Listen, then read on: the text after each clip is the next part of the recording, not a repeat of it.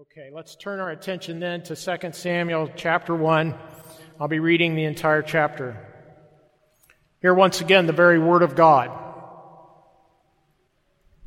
Now it came to pass after the death of Saul, when David had returned from the slaughter of the Amalekites, and David had stayed 2 days in Ziklag. On the third day, behold, it happened that a man came from Saul's camp with his clothes torn and dust on his head. So it was, when he came to David, that he fell to the ground and prostrated himself. And David said to him, "Where have you come from?" So he said to him, "I have escaped from the camp of Israel." Then David said to him, "How did the matter go? Please tell me." And he answered, "The people have fled from the battle. Many of the people are fallen and dead, and Saul and Jonathan his son are dead also." So David said to the young man who told him, "How do you know that Saul and Jonathan his son are dead?" Then the young man who told him said, "As I happened by chance to be on Mount Gilboa, there was Saul leaning on his spear, and indeed the chariots and horsemen followed after him. Now when he looked behind him, he saw me, and he called to me, and I answered, Here I am. And he said to me, "Who are you?" So I answered him, "I am an Amalekite." He said to me, "Please stand over me and kill me, for anguish has come upon me, but my life still remains in me." So I stood over him and killed him, because I was sure that he could not live after he had fallen. And I took the crown that was on his head and the bracelet that was on his arm, and have brought them here to my Lord. Therefore David took hold of his clothes and tore them, and so did all the men who were with him. And they mourned and wept and fasted until evening for Saul and for Jonathan his son, for the people of the Lord and for the house of Israel, because they had fallen by the sword. Then David said to the young man who told him, "Where are you from?" And he answered, "I am the son of an alien, an Amalekite." So David said to him, "How was it you were not afraid to put forth your hand to destroy the Lord's anointed?" Then David called one of the young men and said, "Go near and execute him." And he struck him so that he died. So David said to him, "Your blood is on your own head, for your own mouth has testified against you, saying, 'I have killed the Lord's anointed.'" Then David lamented with this lamentation over Saul and over Jonathan his son, and he told them to teach the children of Judah the song of the bow. Indeed, it is written in the book of Jasher, "The beauty of Israel is slain on your high places. How the mighty have fallen. Tell it not in Gath, proclaim it not in the streets of Ashkelon. Lest the daughters of the Philistines rejoice, lest the daughters of the uncircumcised triumph. O mountains of Gilboa, let there be no dew nor rain upon you, nor fields of offerings, for the shield of the mighty is cast away there, the shield of Saul, not anointed with oil. From the blood of the slain, from the fat of the mighty, the bow of Jonathan did not turn back, and the sword of Saul did not return empty.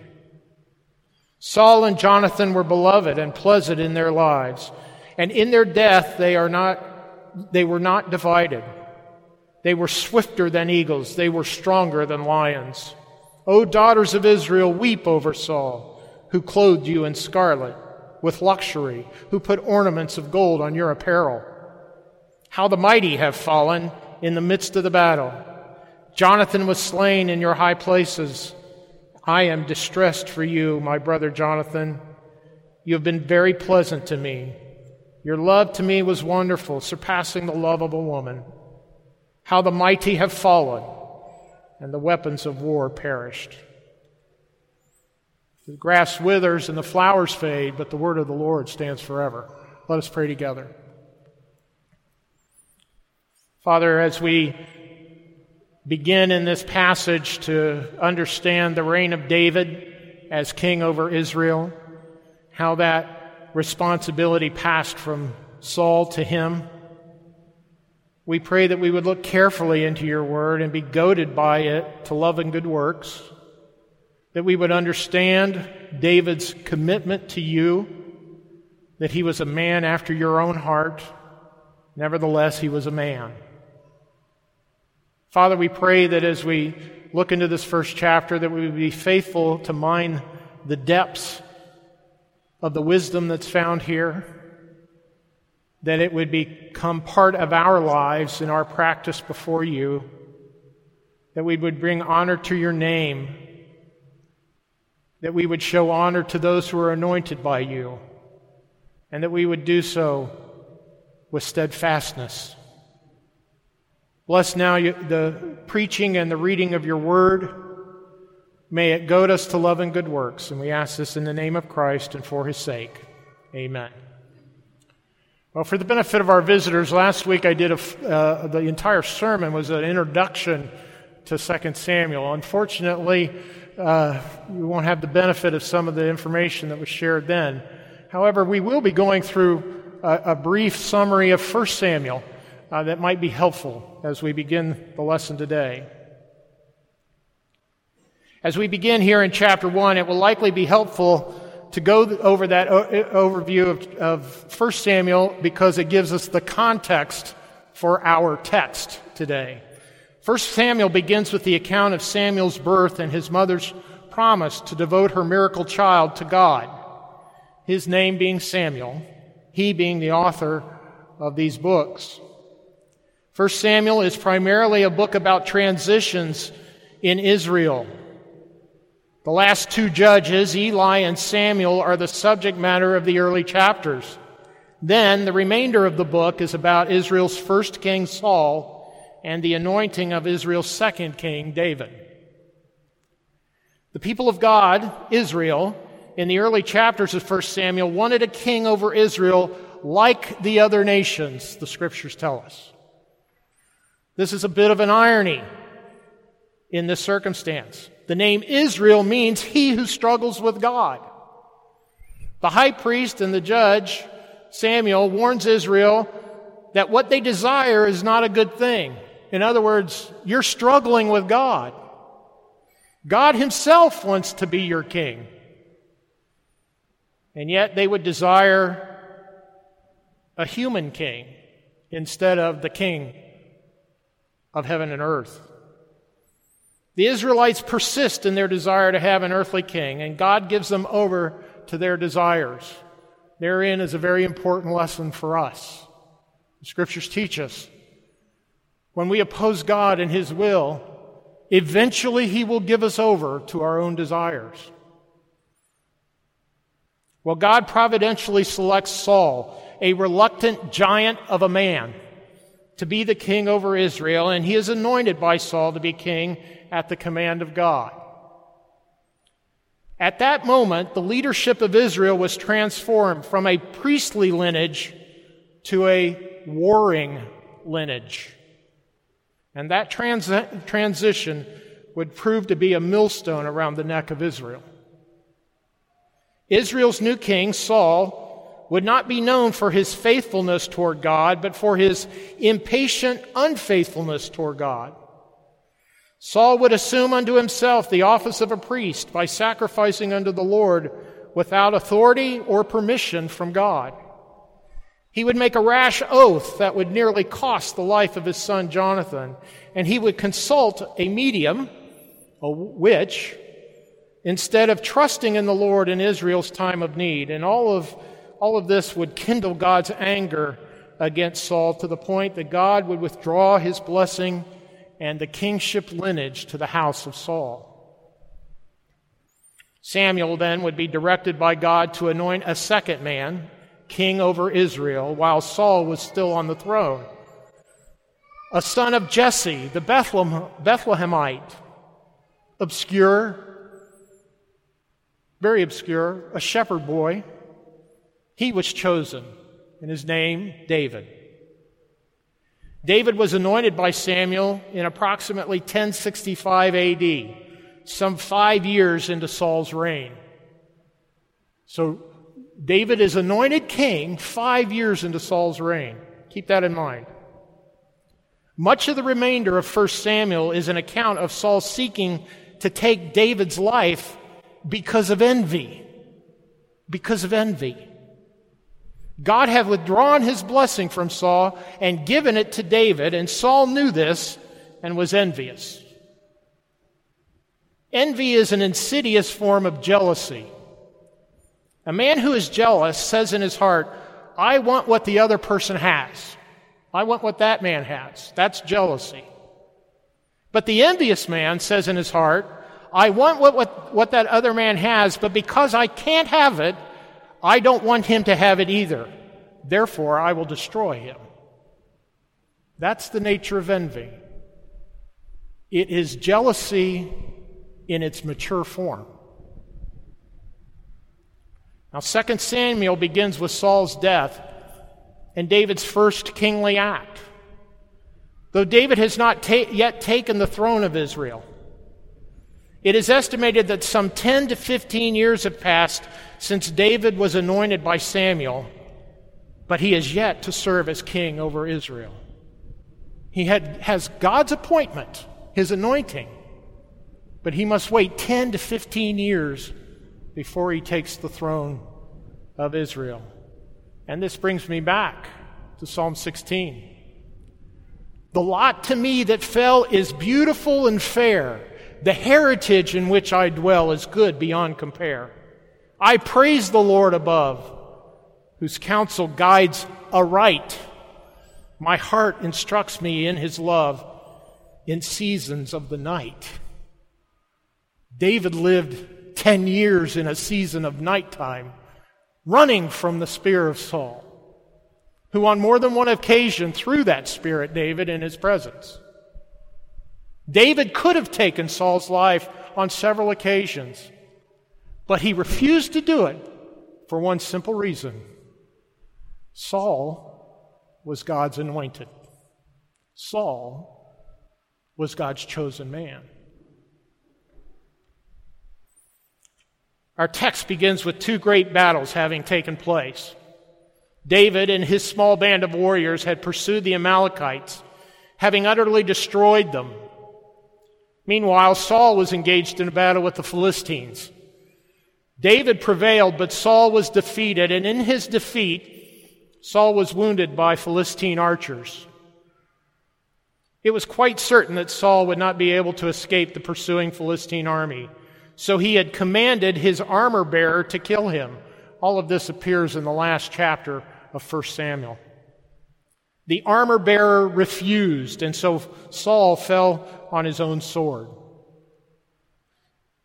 Here there seems to be an apparent conflict between 1 Samuel 31 and 2 Samuel 1. At the end of 1 Samuel, there is no mention of the Amalekite happening on the scene to finally finish off Saul. Yet here in 2 Samuel 1, an Amalekite appears while Saul is perishing, and he claims to inflict the mortal wound at the request of Saul. Now, this may not seem to be a very important account of the demise of Saul, but it has an important connection to 1 Samuel 15 and Exodus 17. In 1 Samuel 15, Saul was told through Samuel to utterly destroy the Amalekites. And this is the account of that conflict from chapter 15 of 1 Samuel. Samuel also said to Saul, "The Lord sent me to anoint you king over his people, over Israel. Now, therefore, heed the voice of the words of the Lord. Thus says the Lord of hosts, I will punish Amalek for what he did to Israel, how he ambushed him on the way when he came up from Egypt.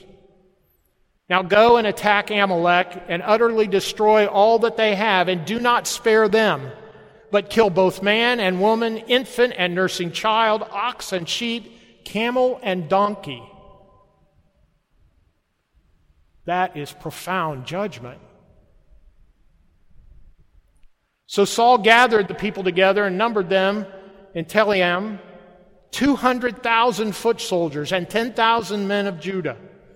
And Saul came to a city of Amalek and lay in wait in the valley. And Saul said to the Kenites, "Go, depart, get down from among the Amalekites, lest I destroy you with them. For you showed kindness to all the children of Israel when they came up out of Egypt.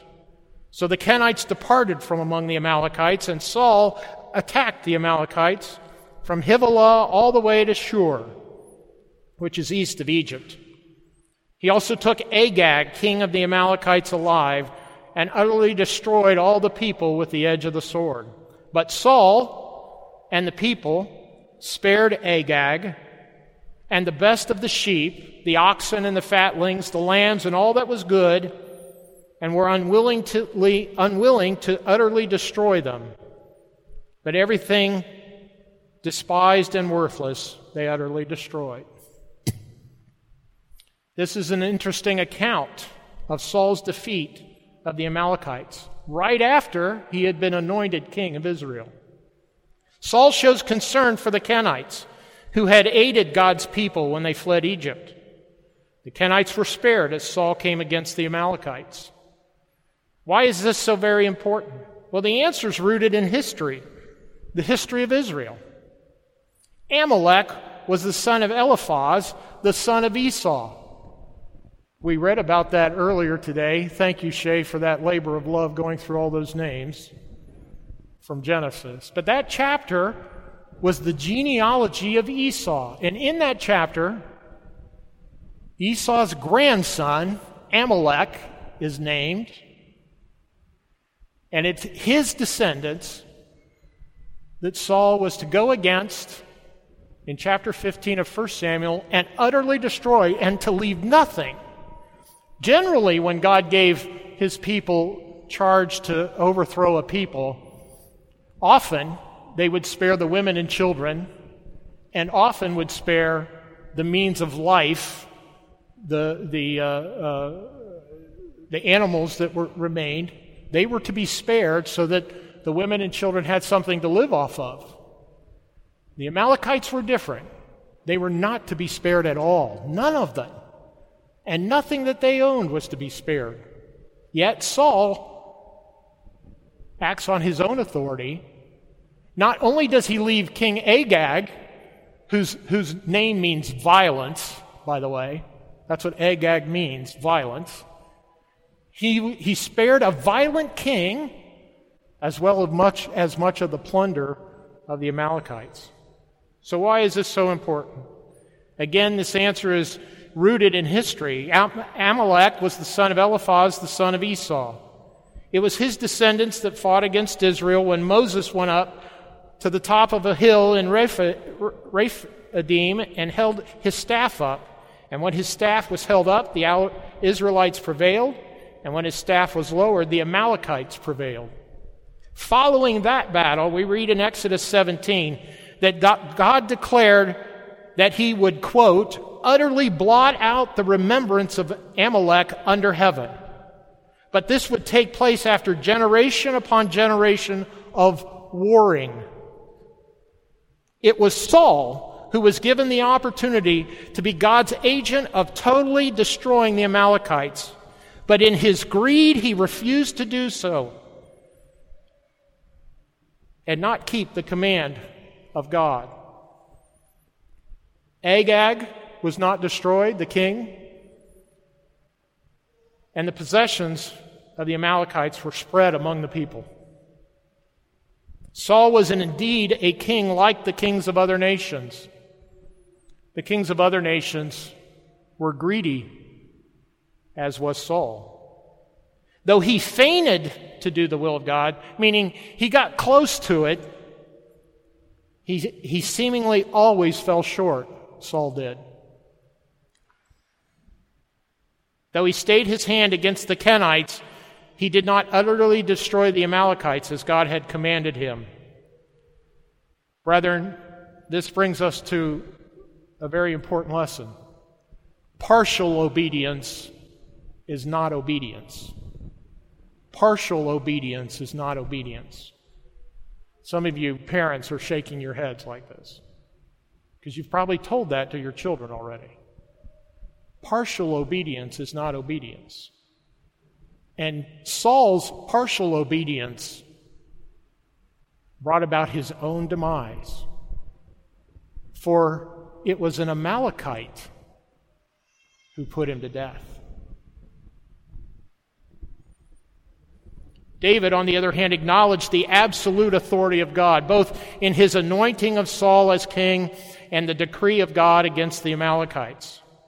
Here, an unnamed Amalekite presumes to slay God's anointed in a mercy killing. That's what it looks like, right? I mean, as you read the story, you kind of wonder, David, weren't you a little harsh there in putting this Amalekite to death? Saul was about to die anyway, and he didn't want to die at the hands of the Philistines. The Amalekites saved him from that. Isn't that like a mercy killing? Did it make you a little uncomfortable when I first read that? David, wasn't that a bit harsh? I suspect, though the text doesn't say, that the Amalekite was trying to curry favor with conquering David by taking King Saul's crown and armband to David. It's been 3 days now since the Amalekites were destroyed, and this Amalekite, who was still back where the Philistines were, I suspect had some notion of what happened to his kin. They're all dead. And so he's taking the crown of Saul and the armband of Saul to David in hopes that there might be mercy there. There might be mercy. David makes a judicial decision. This is the first kingly act that David does. He is now the king of Israel, though he is not yet on the throne, so to speak. The people have not acknowledged his kingship. God has. He now makes a kingly decision. He judges the Amalekite, the man who should not even exist, based upon 1 Samuel chapter 15. Execute the Amalekite, he says. He has raised his hand against the anointed of God. No man does that and lives. This is David's first kingly act. David asserts the authority of God and acts upon it. Not only has the Amalekite taken the life of the anointed of God, he should have been destroyed in 1 Samuel 15. This reminds me of another in the lineage of David, one who came to do the will of the Father. That's what David was acting out. The will of the Father was to destroy the Amalekites. That's the will of the Father. And because one of them had lived, he became the demise of Saul, who refused to do the will of the Father. So David, who has already destroyed the Amalekite people, will now destroy the last Amalekite in keeping the will of the Father.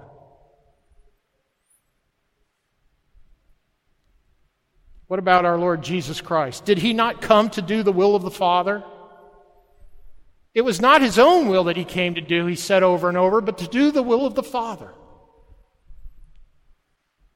When God acts in anointing or decreeing something, we are to render obedience. And remember I said earlier, partial obedience is not obedience. As hard as it may be to act out the obedience of God, that is the thing that God delights in. And that is the thing that he blesses. Not partial obedience, not fainting toward obedience, but rendering actual obedience. Rendering actual obedience. What does that word render mean? Well, it means to distill down to its essence. Ladies, you know what rendering is in the kitchen, don't you? You do that, don't you? You put broth in a pot, add heat, let the moisture evaporate, and you render down to the essence of the thing, right? Or it might be a compote of some sort. But you're rendering something. You're applying heat to something until the essence is left. And that's it. The essence is left. That is what David has done. He knows the promises of God. He knows that in the early years of Saul's reign, Saul failed to do the will of the Lord regarding the Amalekites, and God has put him through the heat of the battle and rendered the essence before him. a single Amalekite who's left. Now the question is, will David, in his first kingly act, render obedience? I believe he did.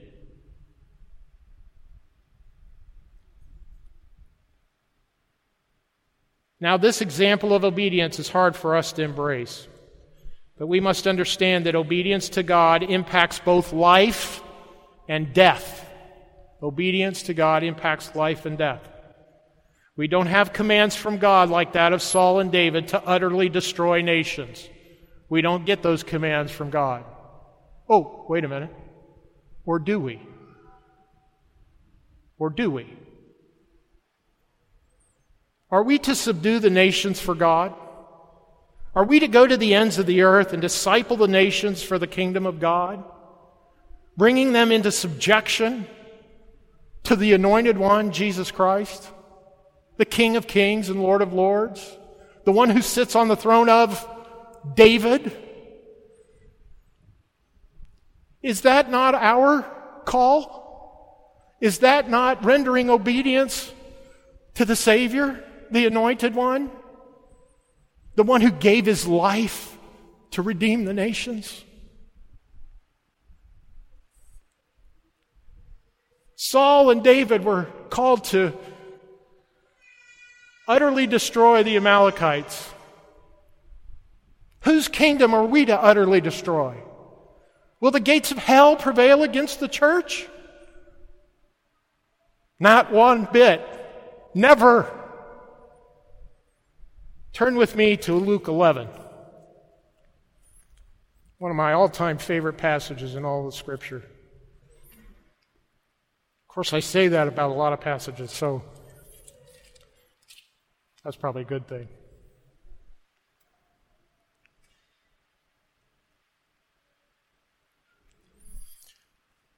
In Luke 11, Jesus is accused of casting out demons by the power of Beelzebub. We know who he is, right? Satan himself, the prince of darkness.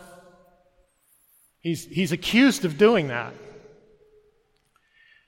Jesus responds to that, beginning in verse 17, chapter 11 of Luke.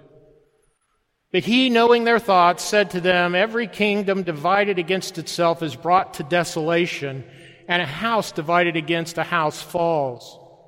If Satan also is divided against himself, how will his kingdom stand? Because you say, I cast out demons by Beelzebub. Now he's alluding to the fact that that can't possibly be, because Satan would be fighting against himself, he and his minions, and that his house would never stand that way. Why would he even think of such a thing? Verse 19, and if I cast out demons by Beelzebub, by whom do your sons cast them out? Therefore they will be your judges. But if I cast out demons with the finger of God, surely the kingdom of God has come upon you. Did Jesus cast out demons? Yes. By whose finger did he use? Did he not say, I've come to do the will of the Father? He didn't do it by Beelzebub. He did it by the will of the Father. But if I cast out demons with the finger of God, surely the kingdom of God has come upon you. Now listen. When a strong man, fully armed, guards his own palace, his goods are in peace. But when a stronger than he comes upon him and overcomes him, he takes from him all his armor in which he trusted and divides his spoils. He who is not with me is against me, and he who does not gather with me scatters. Who's the strong man in this parable? It's Satan. And who's the stronger man? Who binds him and pillages his house? None other than Jesus Christ our Lord.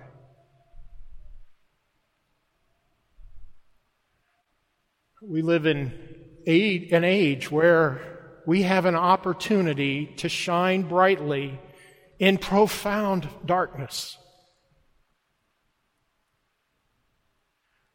That's what David did. Did you notice in our passage today that when he found out that Saul had been killed, that Jonathan had been killed, he tears his clothes asunder and begins lamenting the loss of the anointed one of God. And notice that his men did the same thing. On 2 occasions previously, David had the ability to take the life of Saul, and he didn't do it. And his men pleaded with him, do it. This is your opportunity. You've been anointed king. Take his life, and you will be lifted up. And what did David say? I will not raise my hand against the Lord's anointed. I will not do it. And now here, David shows that he will submit to the sovereign will of God regardless of the cost. Regardless of the cost. He hasn't put his hand against the Lord's anointed. And his men have finally understood what that means. His men have finally understood what that means. There's some elders in our church today. I've got a message to you today. We have to act in obedience as an example to your flocks.